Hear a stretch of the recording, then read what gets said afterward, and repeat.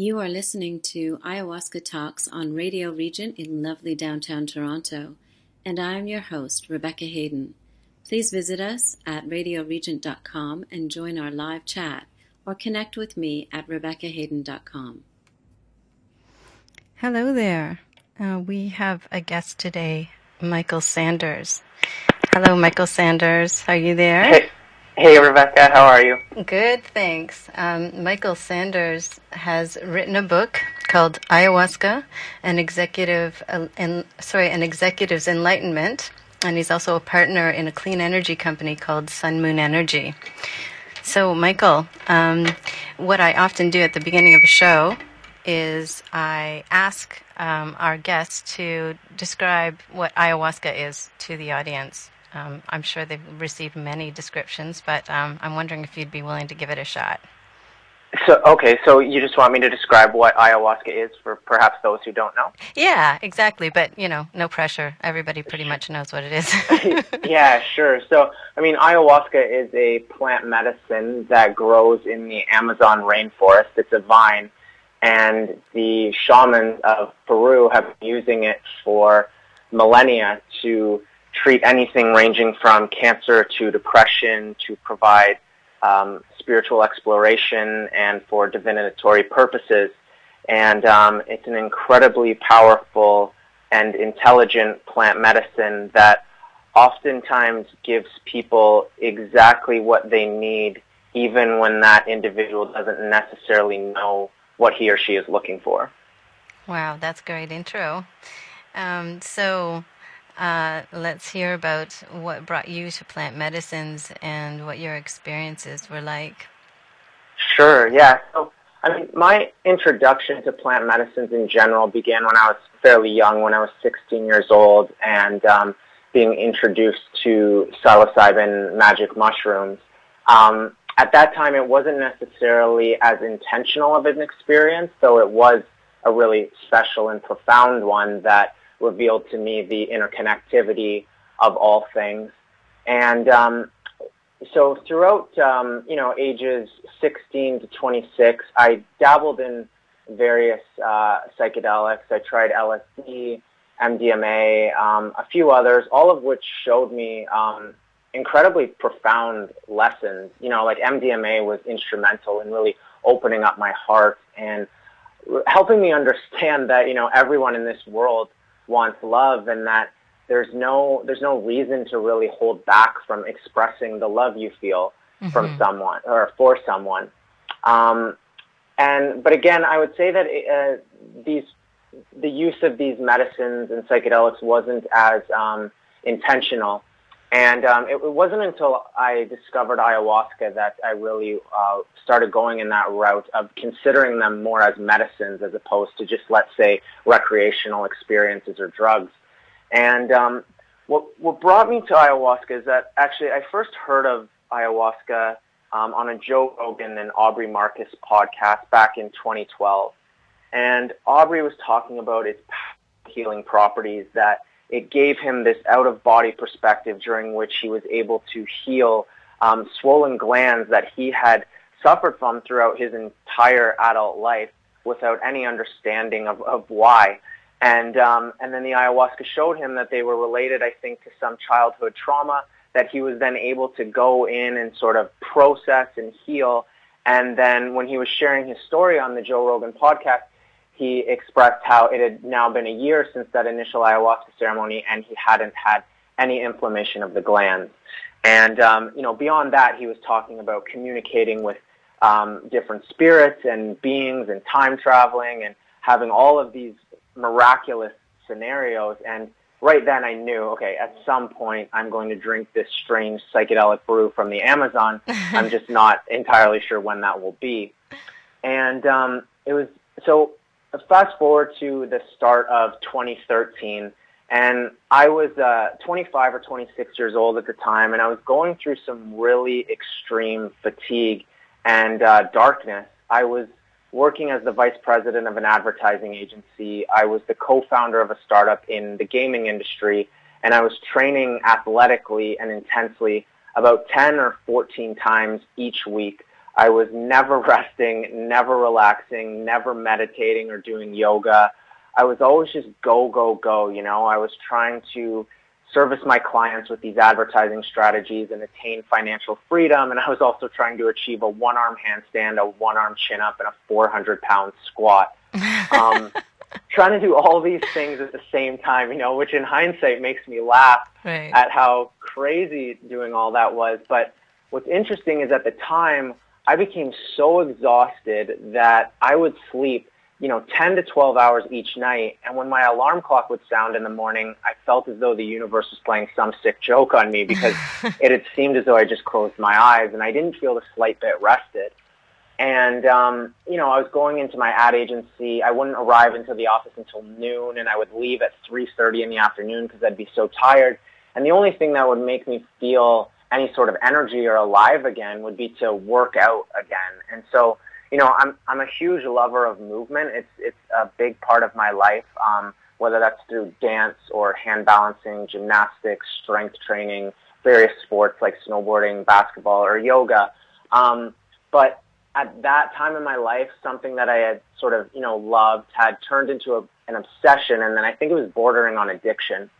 And I really think all of these, my physical symptoms were the result of my soul crying out to me and saying, like, hey, like, what are you doing? Like, why are you doing this to me? Mm-hmm. And the breaking point was really one Saturday in February of 2013 when I went to the gym to, I had planned to lift this particular weight 25 times, and I couldn't lift it even once. I felt so weak. And then that night, I was making love with a beautiful woman, and I couldn't maintain an erection. So here I was at 25 or 26 years old, and I had pretty much lost my libido, which is a horrible, horrible experience, and especially for someone of, that age. And so it was then that I kind of snapped out of my denial, and I realized, okay, I need some help. I need to address these issues. I need to change something. Mm-hmm. And so at that time, I started consulting with a naturopath. His name's Lovedeep, amazing name. And he really got me to focus on play, so to be less regimented with my daily routines and all of, the things I love, like movement, and to really just, rekindle my passion for why I had fallen in love with certain things in the first place. So he encouraged me to just dance more and to, try new forms of movement and to not be so goal-oriented with them all and to just have fun with them. And beyond that, we also developed a daily meditation practice, which I've now been doing for 4.5 years. I meditate daily, and largely life as a whole has become more of a meditation largely.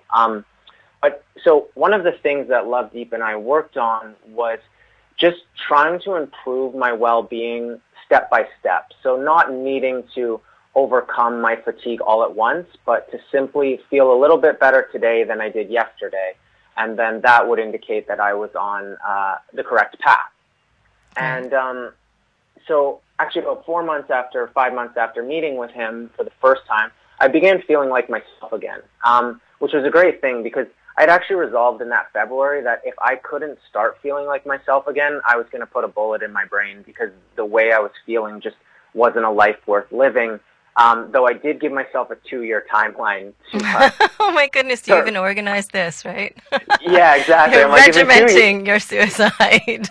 Totally, yeah. I'm like, if in 2 years I still feel this shitty, like, let's just end it because clearly it's not working. Oh my goodness. But I wasn't willing to throw in the towel just yet, So that's why I went on this. I sought out this healing journey, and then it was.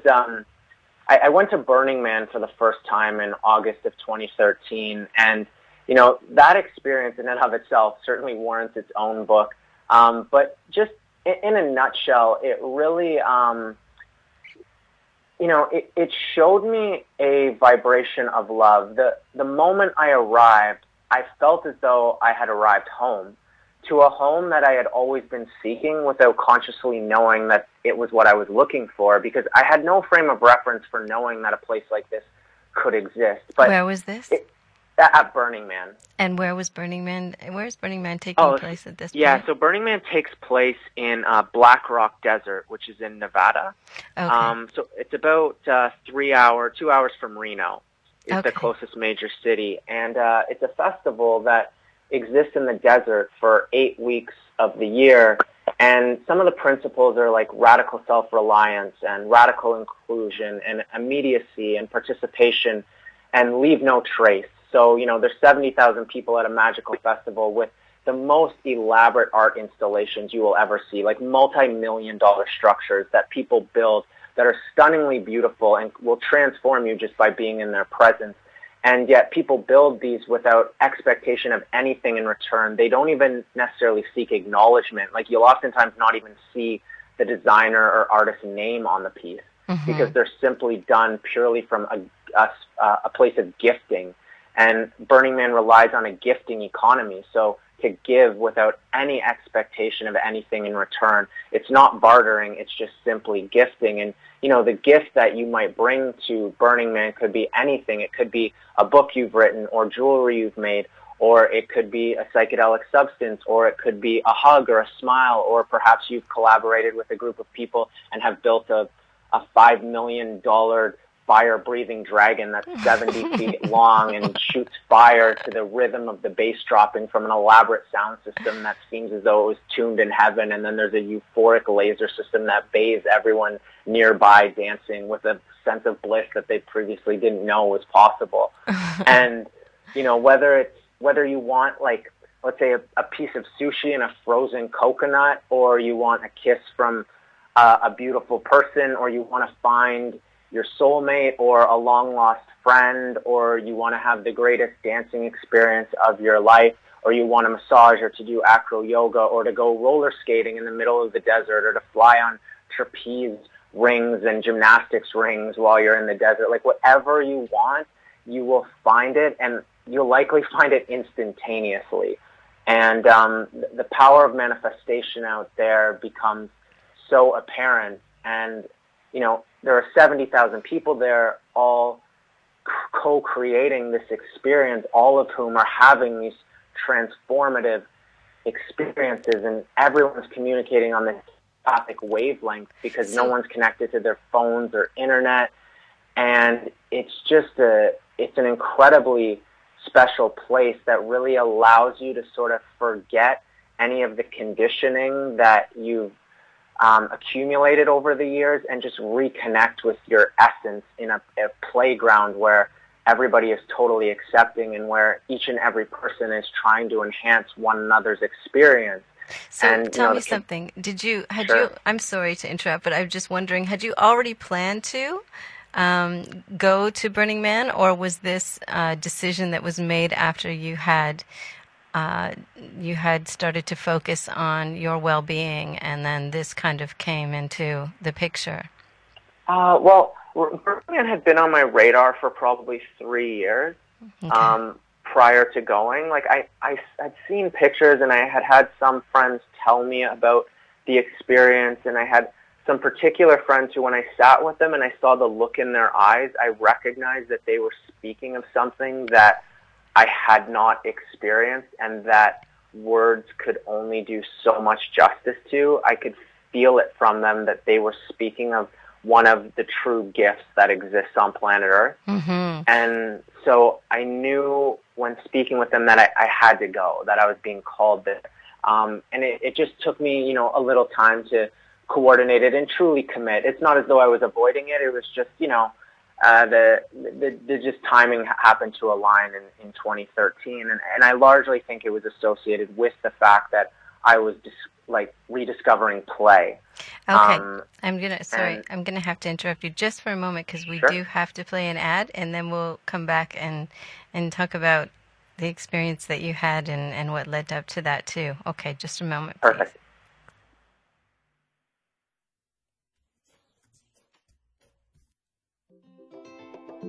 African Musical Extravaganza 2017. On Saturday, August 5th, 2017, IGBO Traditional and Cultural Revival Foundation is bringing the second annual African Musical Extravaganza. Taking place at Mel Asmith Square in North York from noon to 11 p.m., African Musical Extravaganza 2017 will feature live performances by Kim Wheatley, Slim Flex, Nicole Abifuna, Prince Bamidel Bajwa, MC Bondi, Black Oblaz, and his Okiki band. The day will also feature an African fashion show, food, dance, and prizes. Join us for African Musical Extravaganza 2017 on Saturday, August 5th at Mel Lastman Square in North York from noon to 11 p.m. All are welcome. Okay, great. We're back. One thing I wanted to mention to you is you said that when you heard about ayahuasca, that you already in your mind said, okay, at some point I'm going to do this. And I just wanted to put out there the possibility, which I think is just a known fact for those of us who work with ayahuasca, that she works with you in advance. So I'm wondering if a lot of the things that ended up happening after you made that decision was even including, discovering your state and how it wasn't, you weren't in a good place, and all of these things were part of that bigger experience you were going to have later. Yeah, absolutely. I recognize in hindsight now that ayahuasca was present ever since the first time I heard of her. Yeah, once you make that commitment in your mind, it's pretty magical. Yeah. And it's interesting because you speak of the bigger picture, and I'll get to it, but I've only had 3 ayahuasca ceremonies. They were all at the end of 2013 and beginning of 2014 over a 4-day span, and yet she's with me all the time. And there's sometimes when I'll tell the story of my ayahuasca experiences where time totally collapses, and I recognize the non-linearity of the past, present, and future, and how they are all influencing one another and they're all interconnected, and it'll be as though I'm simply right back in an ayahuasca ceremony, and this will be in a totally sober state just through conversation or perhaps even going for a walk, let's say. I can relate to that a great deal. Sorry, could you repeat that, Rebecca? I can relate to that a great deal. This happens to me often, every day. Yeah, exactly. Me too. And I feel like, we're not the only ones. Yeah, oh, sure. Yeah. So, it was actually after when I left Burning Man, I felt this, this inspiration, because some people will leave Burning Man and they'll experience sort of a post-Burning Man depression, but for me it ignited something inside my soul. It allowed me to realize, like, hey, if this utopia can exist for even 8 days in the desert in Nevada, that means it's possible. And I want to carry this vibration forth with me throughout the rest of my life.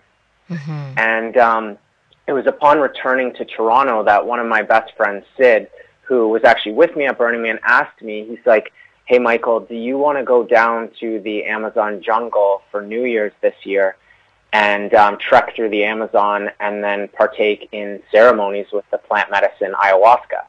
And he didn't know I knew anything about ayahuasca, but as soon as he mentioned it, I was like, I'm 100% in. I don't care about the details. Like, I'm committed, and we'll figure it out along the way.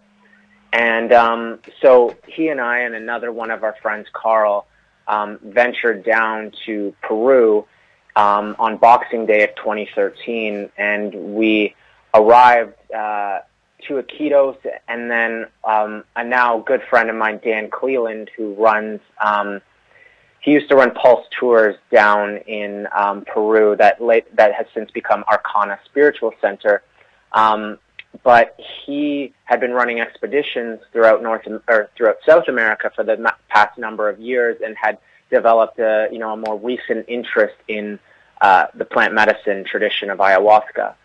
So when we arrived, we trekked through the jungle for about a week, which in and of itself was an incredibly powerful and transformative and grounding experience. Like the Amazon jungle, she feels infinite when you're inside of it. And I mean, she truly is. And after trekking for a while, we arrived to the ceremonial grounds of Nue Reo and on New Year's Eve of 2013. And, the shamans were speaking of ayahuasca as this intelligent female entity. And we were taking these flower baths, and allowing the flower petals to dry on our skin so that it would protect against dark energies and invite Mother Ayahuasca into us. And, you know, when the shamans were speaking of these things, I interpreted it as indigenous folklore. I didn't take it literally. You know, I came from I was always open-minded and explorative and philosophical, but I also came from, you know, more of a scientific background. My dad is a specialist in internal medicine, so he's a Western medical doctor, right. So much more in the materialism realm. And, you know, like, and when the shamans advocated the ayahuasca diet, where you're not eating any spices, let's say, like I've studied nutrition extensively, so the idea of not, let's say, eating sea salt, it didn't make any sense to me, because I was like, well, sea salt helps with hydration, and I'm not really sure what the benefit of this would be. However, I was open-minded enough to understand that, you know what, if these people have been practicing these traditions for hundreds, if not thousands of years, surely they have their reasons. And if I'm going to fly all the way down to Peru to partake in their ceremonies, I want to respect their customs. Right.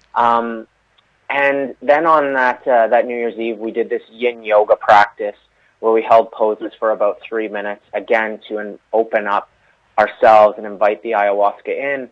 And during that yin yoga, a thunderstorm ripped through the jungle, and you just heard the rain colliding into the rooftop of our maloka, which was this beautiful circular wooden dome-like structure that was about 40 feet tall at its center and had mattresses on a wooden floor around the interior, up against these wooden walls with screens for windows and sort of like really thick thatch roofing. And when this thunderstorm rippled through, like, you know, when you're in the jungle, you really understand, or when you're in the Amazon story, you really understand why it's called the rainforest, because the storms are so powerful. Right. And when I saw the lightning flashing and heard the thunder booming, I just was filled with these goosebumps, and I recognized, like, holy shit, I'm about to embark on one of the biggest rites of passages of my life. Like, I knew then that this was something profound. Mm-hmm. And so then at 8 p.m. on December 31st of 2013, we sat down for our first ceremony, and I was the first to drink amongst our group. And my intentions with the ceremony were to find some clarity on my life and my career path. You know, I knew that advertising wasn't the be-all and end-all for me, and the startup I was working on hadn't achieved the success that I had hoped it would, and I was trying to understand whether that was a fear I needed to overcome. Did I need to work harder and push harder and see it through? Or was the startup's lack of success my intuition telling me that, hey, this isn't actually the right fit for you? Mm-hmm. And then I had a second intention of retraining certain neuromuscular pathways in my body to alleviate the symptoms of some what I attributed to be past athletic injuries. So I had some discomfort in my left upper back that I thought was associated with an athletic injury, so I wanted to heal that. And I sat down and I whispered my intentions to the medicine after the shaman, Hermogenes, which translates to Geronimo in English. He offered me the cup, and, you know, I drank it, and it's a thick brownish liquid. Some people complain about the taste, but for me it wasn't bad at all. It just tasted to me like a green smoothie. It was quite earthy, but without any berries or anything sweet in it. Yeah. You know, I wouldn't seek it out for the flavor alone, but like I think it's more than tolerable. And so I went and sat down at my mattress, and because I was pretty well versed with, you know, psilocybin mushrooms and LSD and hallucinogenics, I realized I didn't want to just sit impatiently and wait for the onset of the effects. So I decided to meditate and reflect chronologically upon my year of 2013, because it had been the most teaching of my life. And I was sitting there, and as I got to about the month of October in my reflection of my year, I felt this fire shoot up the right side of my body. And in that moment, I instinctively and sort of telepathically broadcast. It was though I thought aloud, and I said, Mother Ayahuasca, can you please give me 5 more minutes as I finish my reflection upon my year? I think it's important that I do so. And then I felt this voice and this presence respond by saying, yes, my child, take your time and let me know when you're ready. and then the fire receded down my arm. And Rebecca, I thrashed my head to the left and the right, and I'm like, who said that? Like, yeah. And I just realized, like, holy shit, I'm talking with a plant right now. Yeah. Which was not something I didn't anticipate this. And so I quickly and intensely finished my reflection upon the year. And again, I instinctively and telepathically broadcast, okay, Mother Ayahuasca, I'm ready for you to come inside me, and I welcome you into my mind, into my body, into my soul. These are my intentions, and I'm open to whatever it is that you want to show me. I hope to learn a lot from you, and maybe you'll even learn something from me. And I said, welcome, and then the fire ascended up my right arm, expanded across my torso, filled down my legs, and just enveloped my mind and my head. And it was the most incredible maternal warmth that I've ever experienced in my life. And then suddenly these purple and green beams of light that looked like Aurora Borealis, like the northern lights, emerged from the darkness inside of the Maloka, and they're just waving there. And I am just baffled. I'm asking myself, is this a hallucination? Am I in some sort of other dimension? Or did the northern lights actually just jump inside of this Maloka in the Amazon jungle? And, so I wanted to test the light's objectivity, so I shifted my gaze over to the left, and I was like, okay, what's happening here? And then after about 45 seconds, I looked back, and the purple and green beams of light had progressed in their movement towards me. And they were like a cloud that floats through the sky. They operated independently of my observational gaze. They were these objective entities. And then the purple and green beams of light wrapped themselves around me. And I looked down and thought to myself, oh my goodness, I am covered and bathing in the northern lights. And then they tilted me onto my left side and into the fetal position. And it was the greatest maternal prowess I've ever experienced. And I recognized, like, oh, this is why they call her Mother Ayahuasca. Right. And, no discredit to my own biological mother, but this is the greatest mother I'd ever encountered. And at that point, I thought I was actually going to fall asleep, because in that moment, I realized, if this is all the ayahuasca experience is, it's all I need right now. Like, this is so beautiful, and I'm happy if this experience lasts forever or if it ends right now. And then at that moment, Hermogenes, one of the shamans, starts singing, and he sings an Icaros, which, for anyone who doesn't know, are the medicine songs that the shamans sing and that they say are channeled from other dimensions and through the ayahuasca and are not of their own creation. And so Hermogenes starts singing, and it sort of sounds like soa, soa, wah, wah. And as he's singing, these orange and blue shapes start emanating from his mouth and expanding to fill my perceptual field.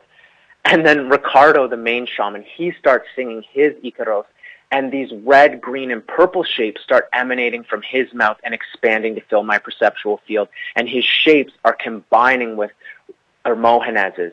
And then finally, Ercilia, the final and only female shaman, she starts singing, and a full spectrum of colors explodes from her mouth. More colors than I've ever seen before, more colors than there are in the rainbow. Colors I don't have names for. And all of these shaman shapes were combining in the visual space, while all of their songs were combining in the auditory space, together creating this visual and auditory symphony for me. And it created this massive cloud-like entity that occupied about 95% of my perceptual field. And I was receiving this telepathic impartation from the ayahuasca, and she was saying, Michael, this is a dimension, a realm, a way of perceiving reality that has always been accessible to you, that you are part of, that is infinite, but you just simply haven't been conscious of it in this human life for quite some time. And she explained, this is where you come from, this is where you go, this is where you dream, this is where you die. This is essentially everything, and it's infinite. And then the purple and green beams of light that were wrapped around me pushed me up into this cloud-like entity, and then severed behind me, sort of like an umbilical cord would be severed. And the ayahuasca said to me, go explore, and don't worry, you're safe. If you need anything, I'm here, and I'm here to protect you. Mm-hmm. And it was just the mark of the most wonderful and loving mother, supportive but not at all suffocating. Right. And so when I'm in this new dimension... So did you feel yourself go somewhere and have the opportunity to explore in your mind as you, this person that's not your physical body? Yeah, so okay. I was very much aware of my physical body, but I was also able to, for lack of a better term, astral travel. I think it was a little more than astral travel, but I was certainly able to navigate realms that didn't require my physical body to travel along with it, while still always maintaining some sense of awareness of my physical form. And I could quite easily toggle back and forth with intention between this new realm and the third dimension that we typically exist in. And when I was in this new dimension, or at least new to me at the time, these three, what I call humanoid spirits, floated onto the right side of my perceptual field. And they looked like these 2.5 foot tall little people that had these dark bodies and were wearing cloaks, and they were outlined in the most vibrant colors I had ever seen, like a neon light multiplied by 1,000. And one of the three beings was outlined in the most vibrant yellow, the other the most vibrant pink, and the other in the most vibrant orange. And all three of these little humanoids were female, and they were each articulating a different form of love. And I was staring at them, and I was just blown away, because, Rebecca, they were as real as me sitting in my office at home right now and the walls around me, or if you were sitting with me right now here, they'd be as real as you. Absolutely. And I was just like, what on earth? Like, I had never had any notion of anything like this. And so I wanted to test their objectivity. So I shifted my gaze away from them over to the left, and I was just thinking, like, oh my goodness, like, what's happening? Am I hallucinating? Like, where am I? What is this place? How is this possible? And then the three humanoid beings floated from the right side of my perceptual field over to the left, and they said to me telepathically, hey, aren't you interested in what we'd like to share with you? And I responded sort of jokingly. I'm like, yeah, I guess I'm interested in what these beings of other dimensions want to talk with me about. And so, yeah, each of them was articulating love. And I even had this notion at the time, because I had a girlfriend back in Toronto at this time, and I was wondering if this, like, intimacy and love was some sort of act of infidelity, but these beings assured me, they were like, no, this is more of like a grandmotherly and motherly type love for your understanding, so don't worry, your girlfriend's not going to be upset. And then I started interacting with these other beings that I end up calling mitos, because they look a lot like mitochondria from a biology class textbook for anyone that's familiar. And they were these 6 or 7 worm-like tubes stacked on top of one another, and they would glow bright blue. And then I would see these bright white eyes that they had, and then they would glow bright red, and then I would see their bright white eyes again.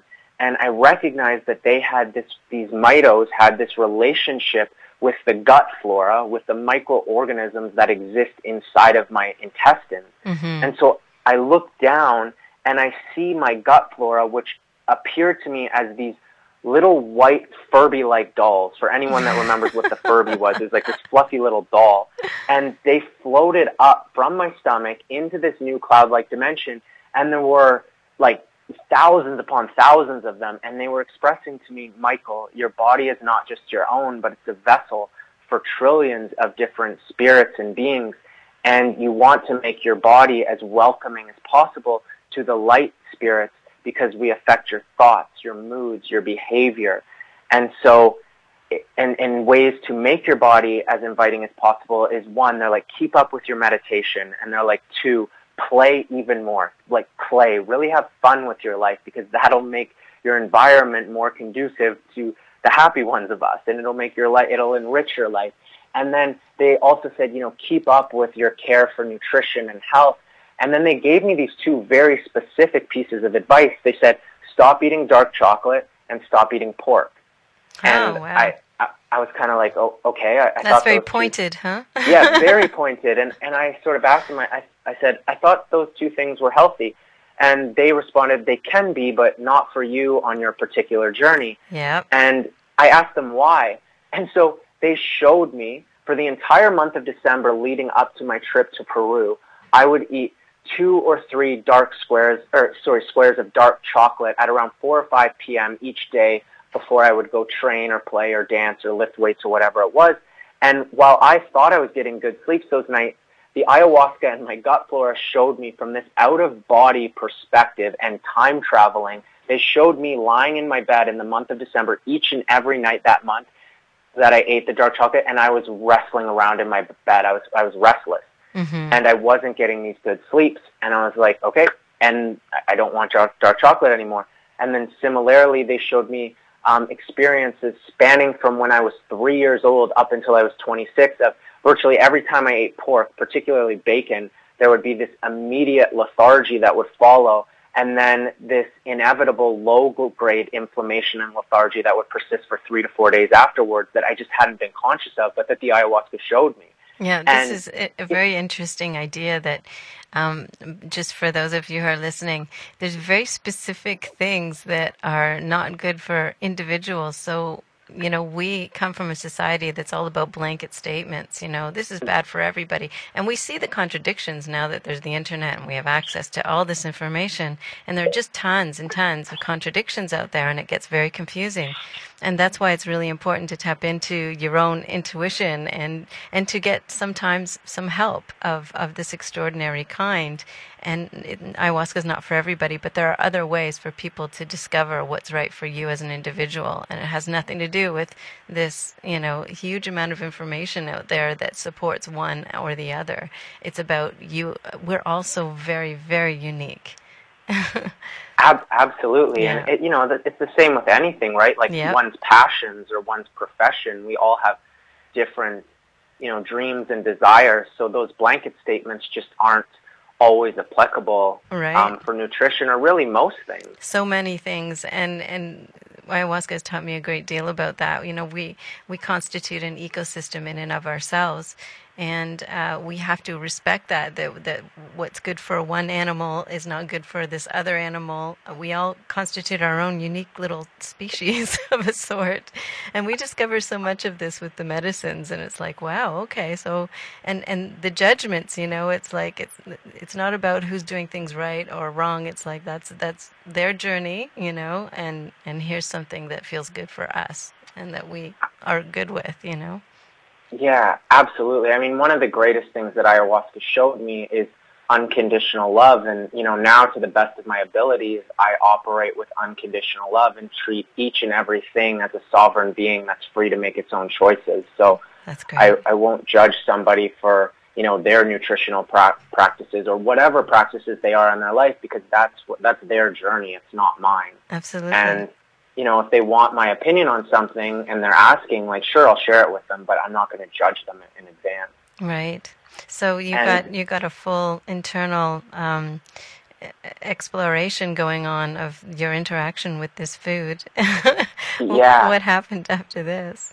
Yeah. So, well, what happened after this is that I started, navigating these new realms and seeing that there were an infinite number of spirits. Infinite in degree, infinite in kind, and infinite in number. And it was like being in a rural area and looking up at the rural night sky where you see there are stars, but then you realize there are stars beyond those stars and stars beyond those stars and forever and ever. And that's what it was like navigating this realm. And it was so incredibly colorful. And the spirits and beings took on infinite forms. Like some of them looked like animals or plants or trees, snakes, birds, or microorganisms, or shapes that I have no name for because I'm not sure that human beings have ever identified them before, and or at least I hadn't. And what was interesting is that each of them was communicating love, and collectively all of these spirits were articulating love as a whole and showing me that the fabric of our universe is love, that it's the creative force behind all things, responsible for the Big Bang and every one of its predecessors, Absolutely. Responsible for every work of art, every painting, every song, every written word, the propagation of species, the division of cells, the explosion of stars. It's the child who cries, the bird that soars, and the grass that grows through the pavement. It's the reason we die, it's the reason we cry, and the reason we're born, and it's infinite and all-encompassing. It's everywhere. It is you, it is me, it is all, it is infinite. And that love is truly the fabric of all things. And to be instilled with that deep sense of knowing, like an irrefutable understanding, a remembering more accurately, instilled me with a sense of peace that has existed with me ever since. Like it has fundamentally changed the way I am. And I oftentimes say that ayahuasca shattered my previous paradigm of reality and showed me something so far beyond my wildest imagination that now informs my entire way of being. Exactly. I feel that. Same with me. They really invite you to see the world in a very different way and to approach it in a very different way. Yeah. So this was your first experience. We're still on your first experience? Yeah, I mean, we're only about 45 minutes or 50 minutes into the first experience. This is so wonderful. I was concerned we wouldn't have enough material.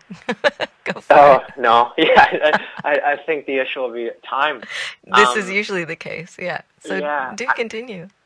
I mean, like there were a lot of wonderful things that happened throughout this ceremony, and one of which was that about a few hours into it, I don't know, 3 or 4, I came to my intention, and the ayahuasca, and I actively addressed it.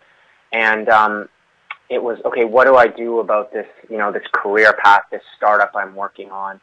And I saw myself as this white porcelain man that was bald and punching his arms and bursting upward through a swamp and deshackling from all these chains. And then the white porcelain man punched up and burst through another of the same swamp and deshackled more chains. And he did this 10 times through 10 of the same swamp, each time shedding more and more weight and more binding chains. And I was just hearing the name of my startup in my head, and the ayahuasca was just showing me, like, just let go of it. Yeah. Just let go, It's a cool idea. It could make a lot of money, but it's not you. You're not passionate about it. And if you hang on to it, it's not going to come to fruition anyway. It's not going to flourish, and it's not going to fulfill you. Mm-hmm. And then I was like, okay, message received loud and clear. When I got home, I walked, like, as soon as I got back, I called my business partner, and I walked away from it. But in that moment, I sort of asked the ayahuasca, I'm like, okay, so what next? And she said, Michael, you've always been a storyteller, and you've always wanted to be an author. And, the only goal that I ever really had growing up as a teenager and as a child was to write a book that I thought was awesome. Right. And I always thought it was going to be a great work of fiction. Jack Kerouac was a big inspiration of mine, and I thought I was going to write some epic tale that was sort of semi-fictional or perhaps entirely fictional. Mm-hmm. And then the ayahuasca said to me, she's like, Michael, start writing. And I was negotiating with her, and I said, well, if I knew how to make a living out of being an author, I'd already be doing that. And she was just like, Michael, don't worry about the finances or any of that thing. Just start writing, and good things will happen. And then in sort of this cosmic wink, she said to me, I'm giving you a lot to write about. And yeah, for sure. I said, you certainly are. So, this first ceremony continued for hours upon hours, but I went to sleep, and then the next morning I woke up, and I had this just insatiable desire to write, so strong that there was I certainly didn't want to resist it, and there was no way that I could have.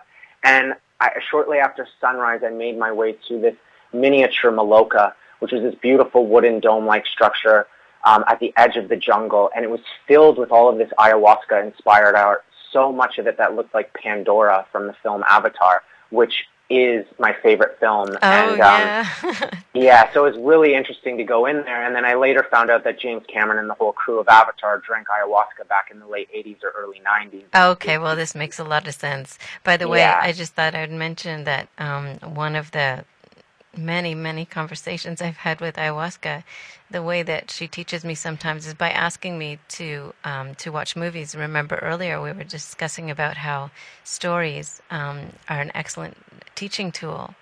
And that was a movie that she asked me to watch. And the whole lesson in that movie was how she was, because I had a lot of curiosity about things about this life and how it relates to the one that I experienced through ayahuasca. And she said, it's just backwards. So you know how in the movie, like, humans take this other form and go into this magical world. She says, well, that's kind of where we come from. And then we take human form and we go into, so it's just reversed. Absolutely. Yeah. The whole avatar concept, it's beautiful. To me, is very real. Sure, it is. Yeah. And okay, so sorry, I'm going to have to ask you to hold on to that thought. Yep. And we're just going to just break for a few moments, and we'll be right back.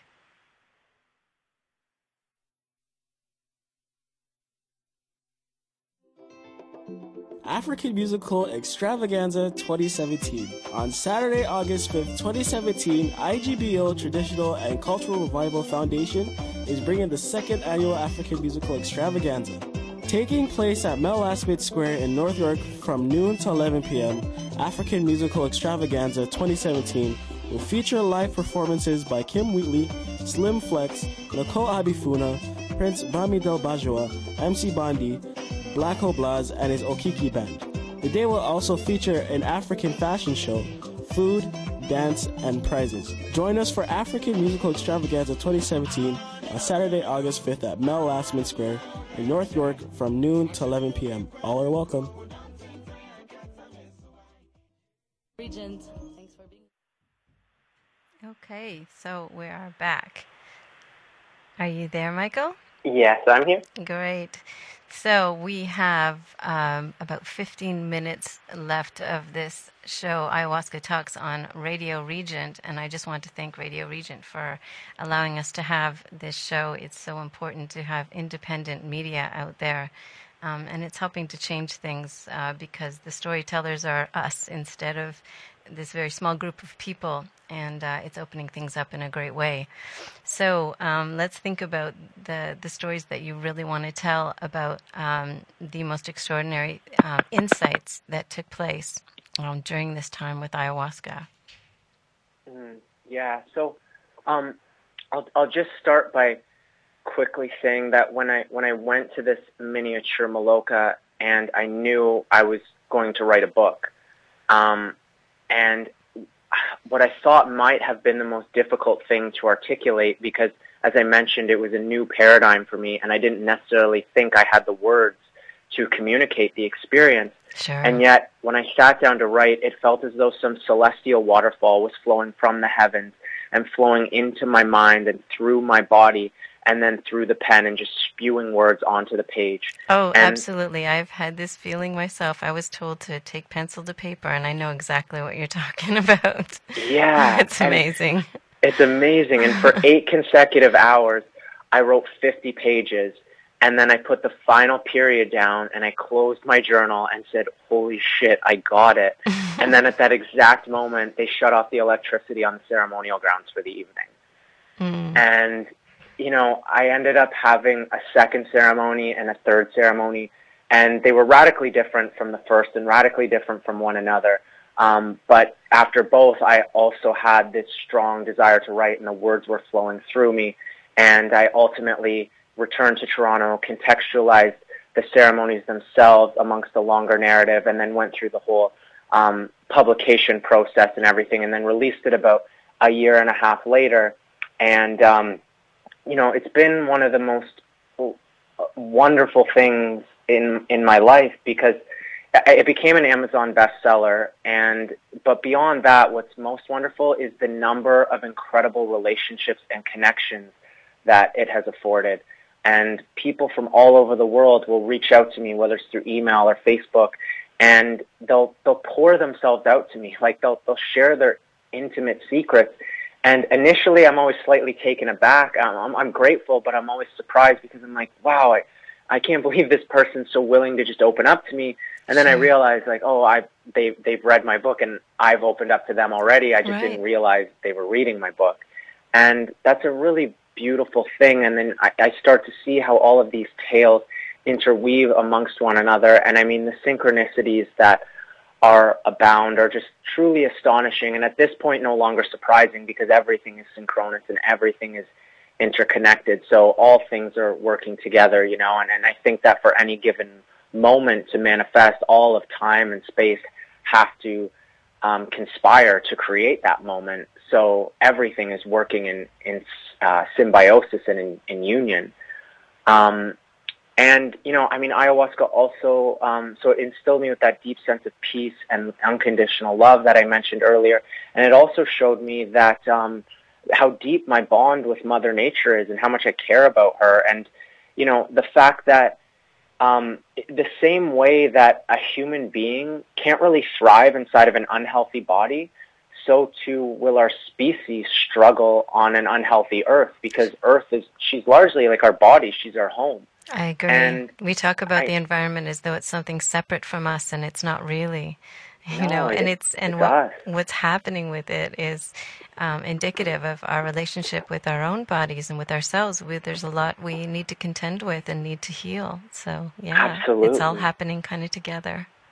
Yeah, and so for me, it showed me that I knew upon leaving the Amazon that I was going to be working with the environment in some capacity, but I wasn't sure how it would manifest. And then 5 months later, in the month of May of 2014, I saw the sun and the moon out simultaneously every single day for a 3-week period. Beautiful. And at the end of 21 days, I made a note in my phone saying, I don't even know if this is astronomically possible, but I see the sun and the moon out at the same time every day, and I'm paying attention. And the very next day, my friend Charlie called me and said, Michael, I'd like you to come meet this clean energy company. I think you're going to be really interested in what they're doing.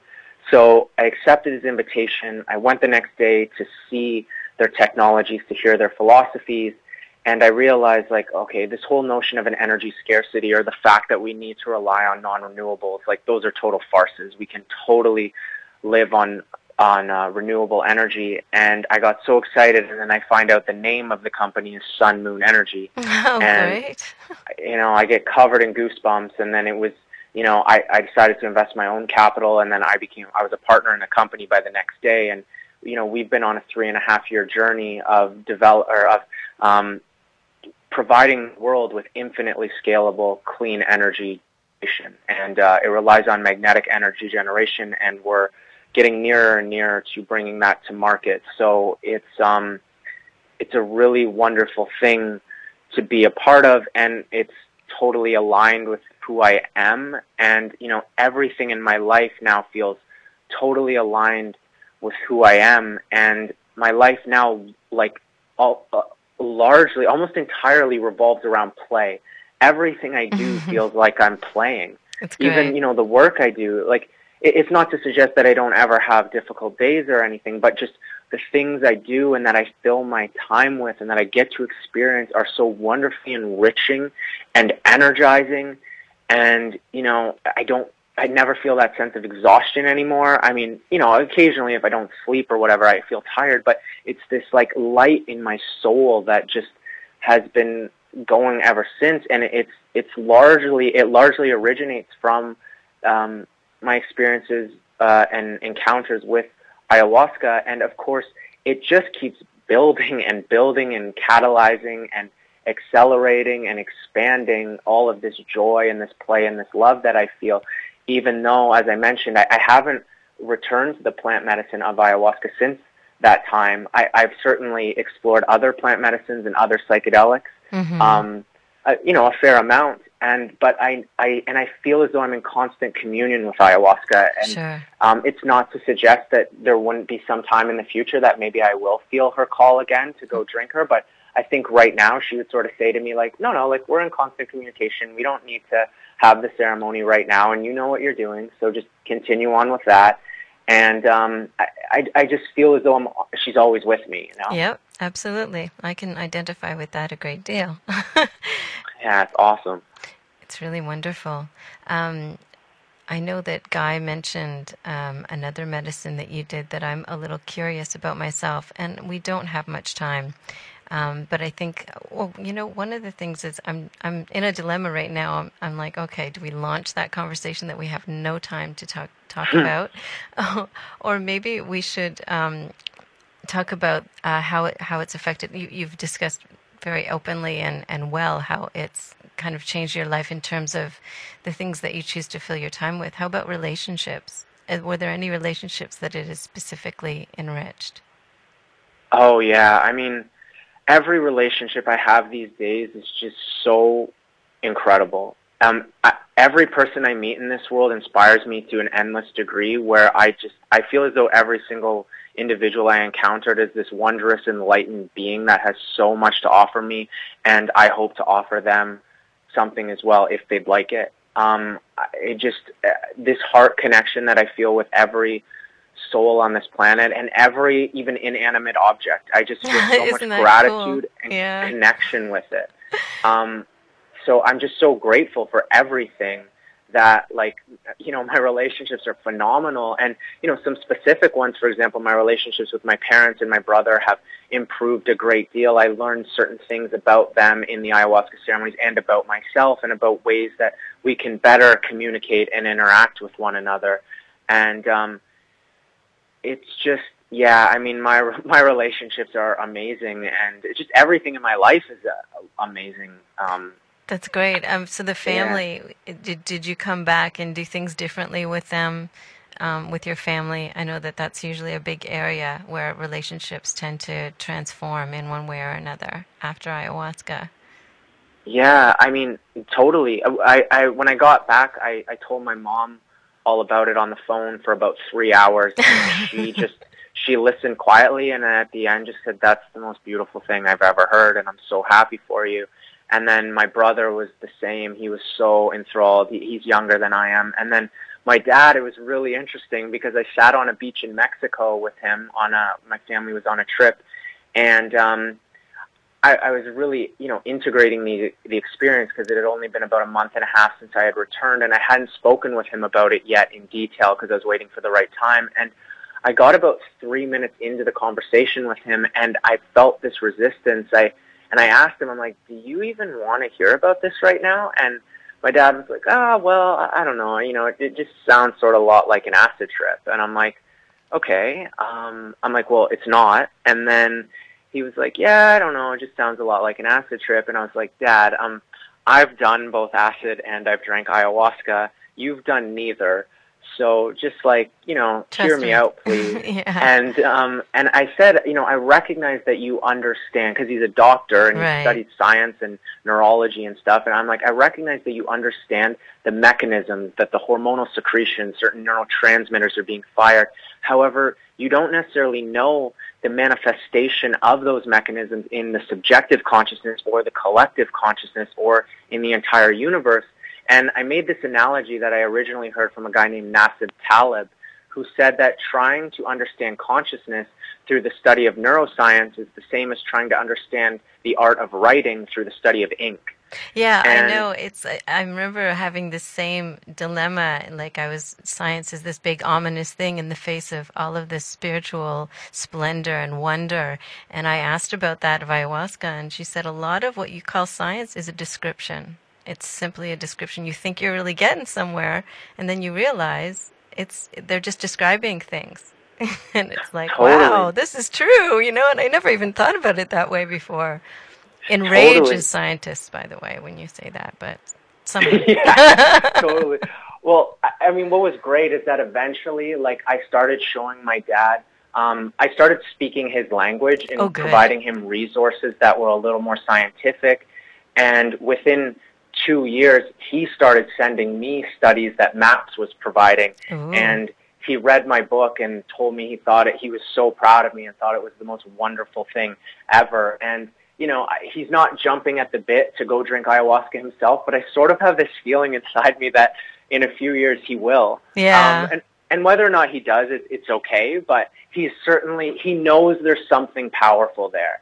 And that's awesome. And and every person in my life I speak very openly with about it, including my family. That's so fantastic. I'm glad that we ended with that story, because it's truly an important one, and our closest connections and how they change. And anybody with intense curiosity tends to gravitate toward these things. So I'm going to sign off now, and thank you so much for sharing your story with us, Michael. Oh, Rebecca, could I just add one quick thing? Quickly. If anyone wants to hear of the other stories you're going to talk about, if you go to my website, michaelsanders.co, there's lots of stories about other plant medicines and things of that nature. Fabulous. Thank you so much for your time. Okay. Thank you, Rebecca. All right, then. Bye-bye.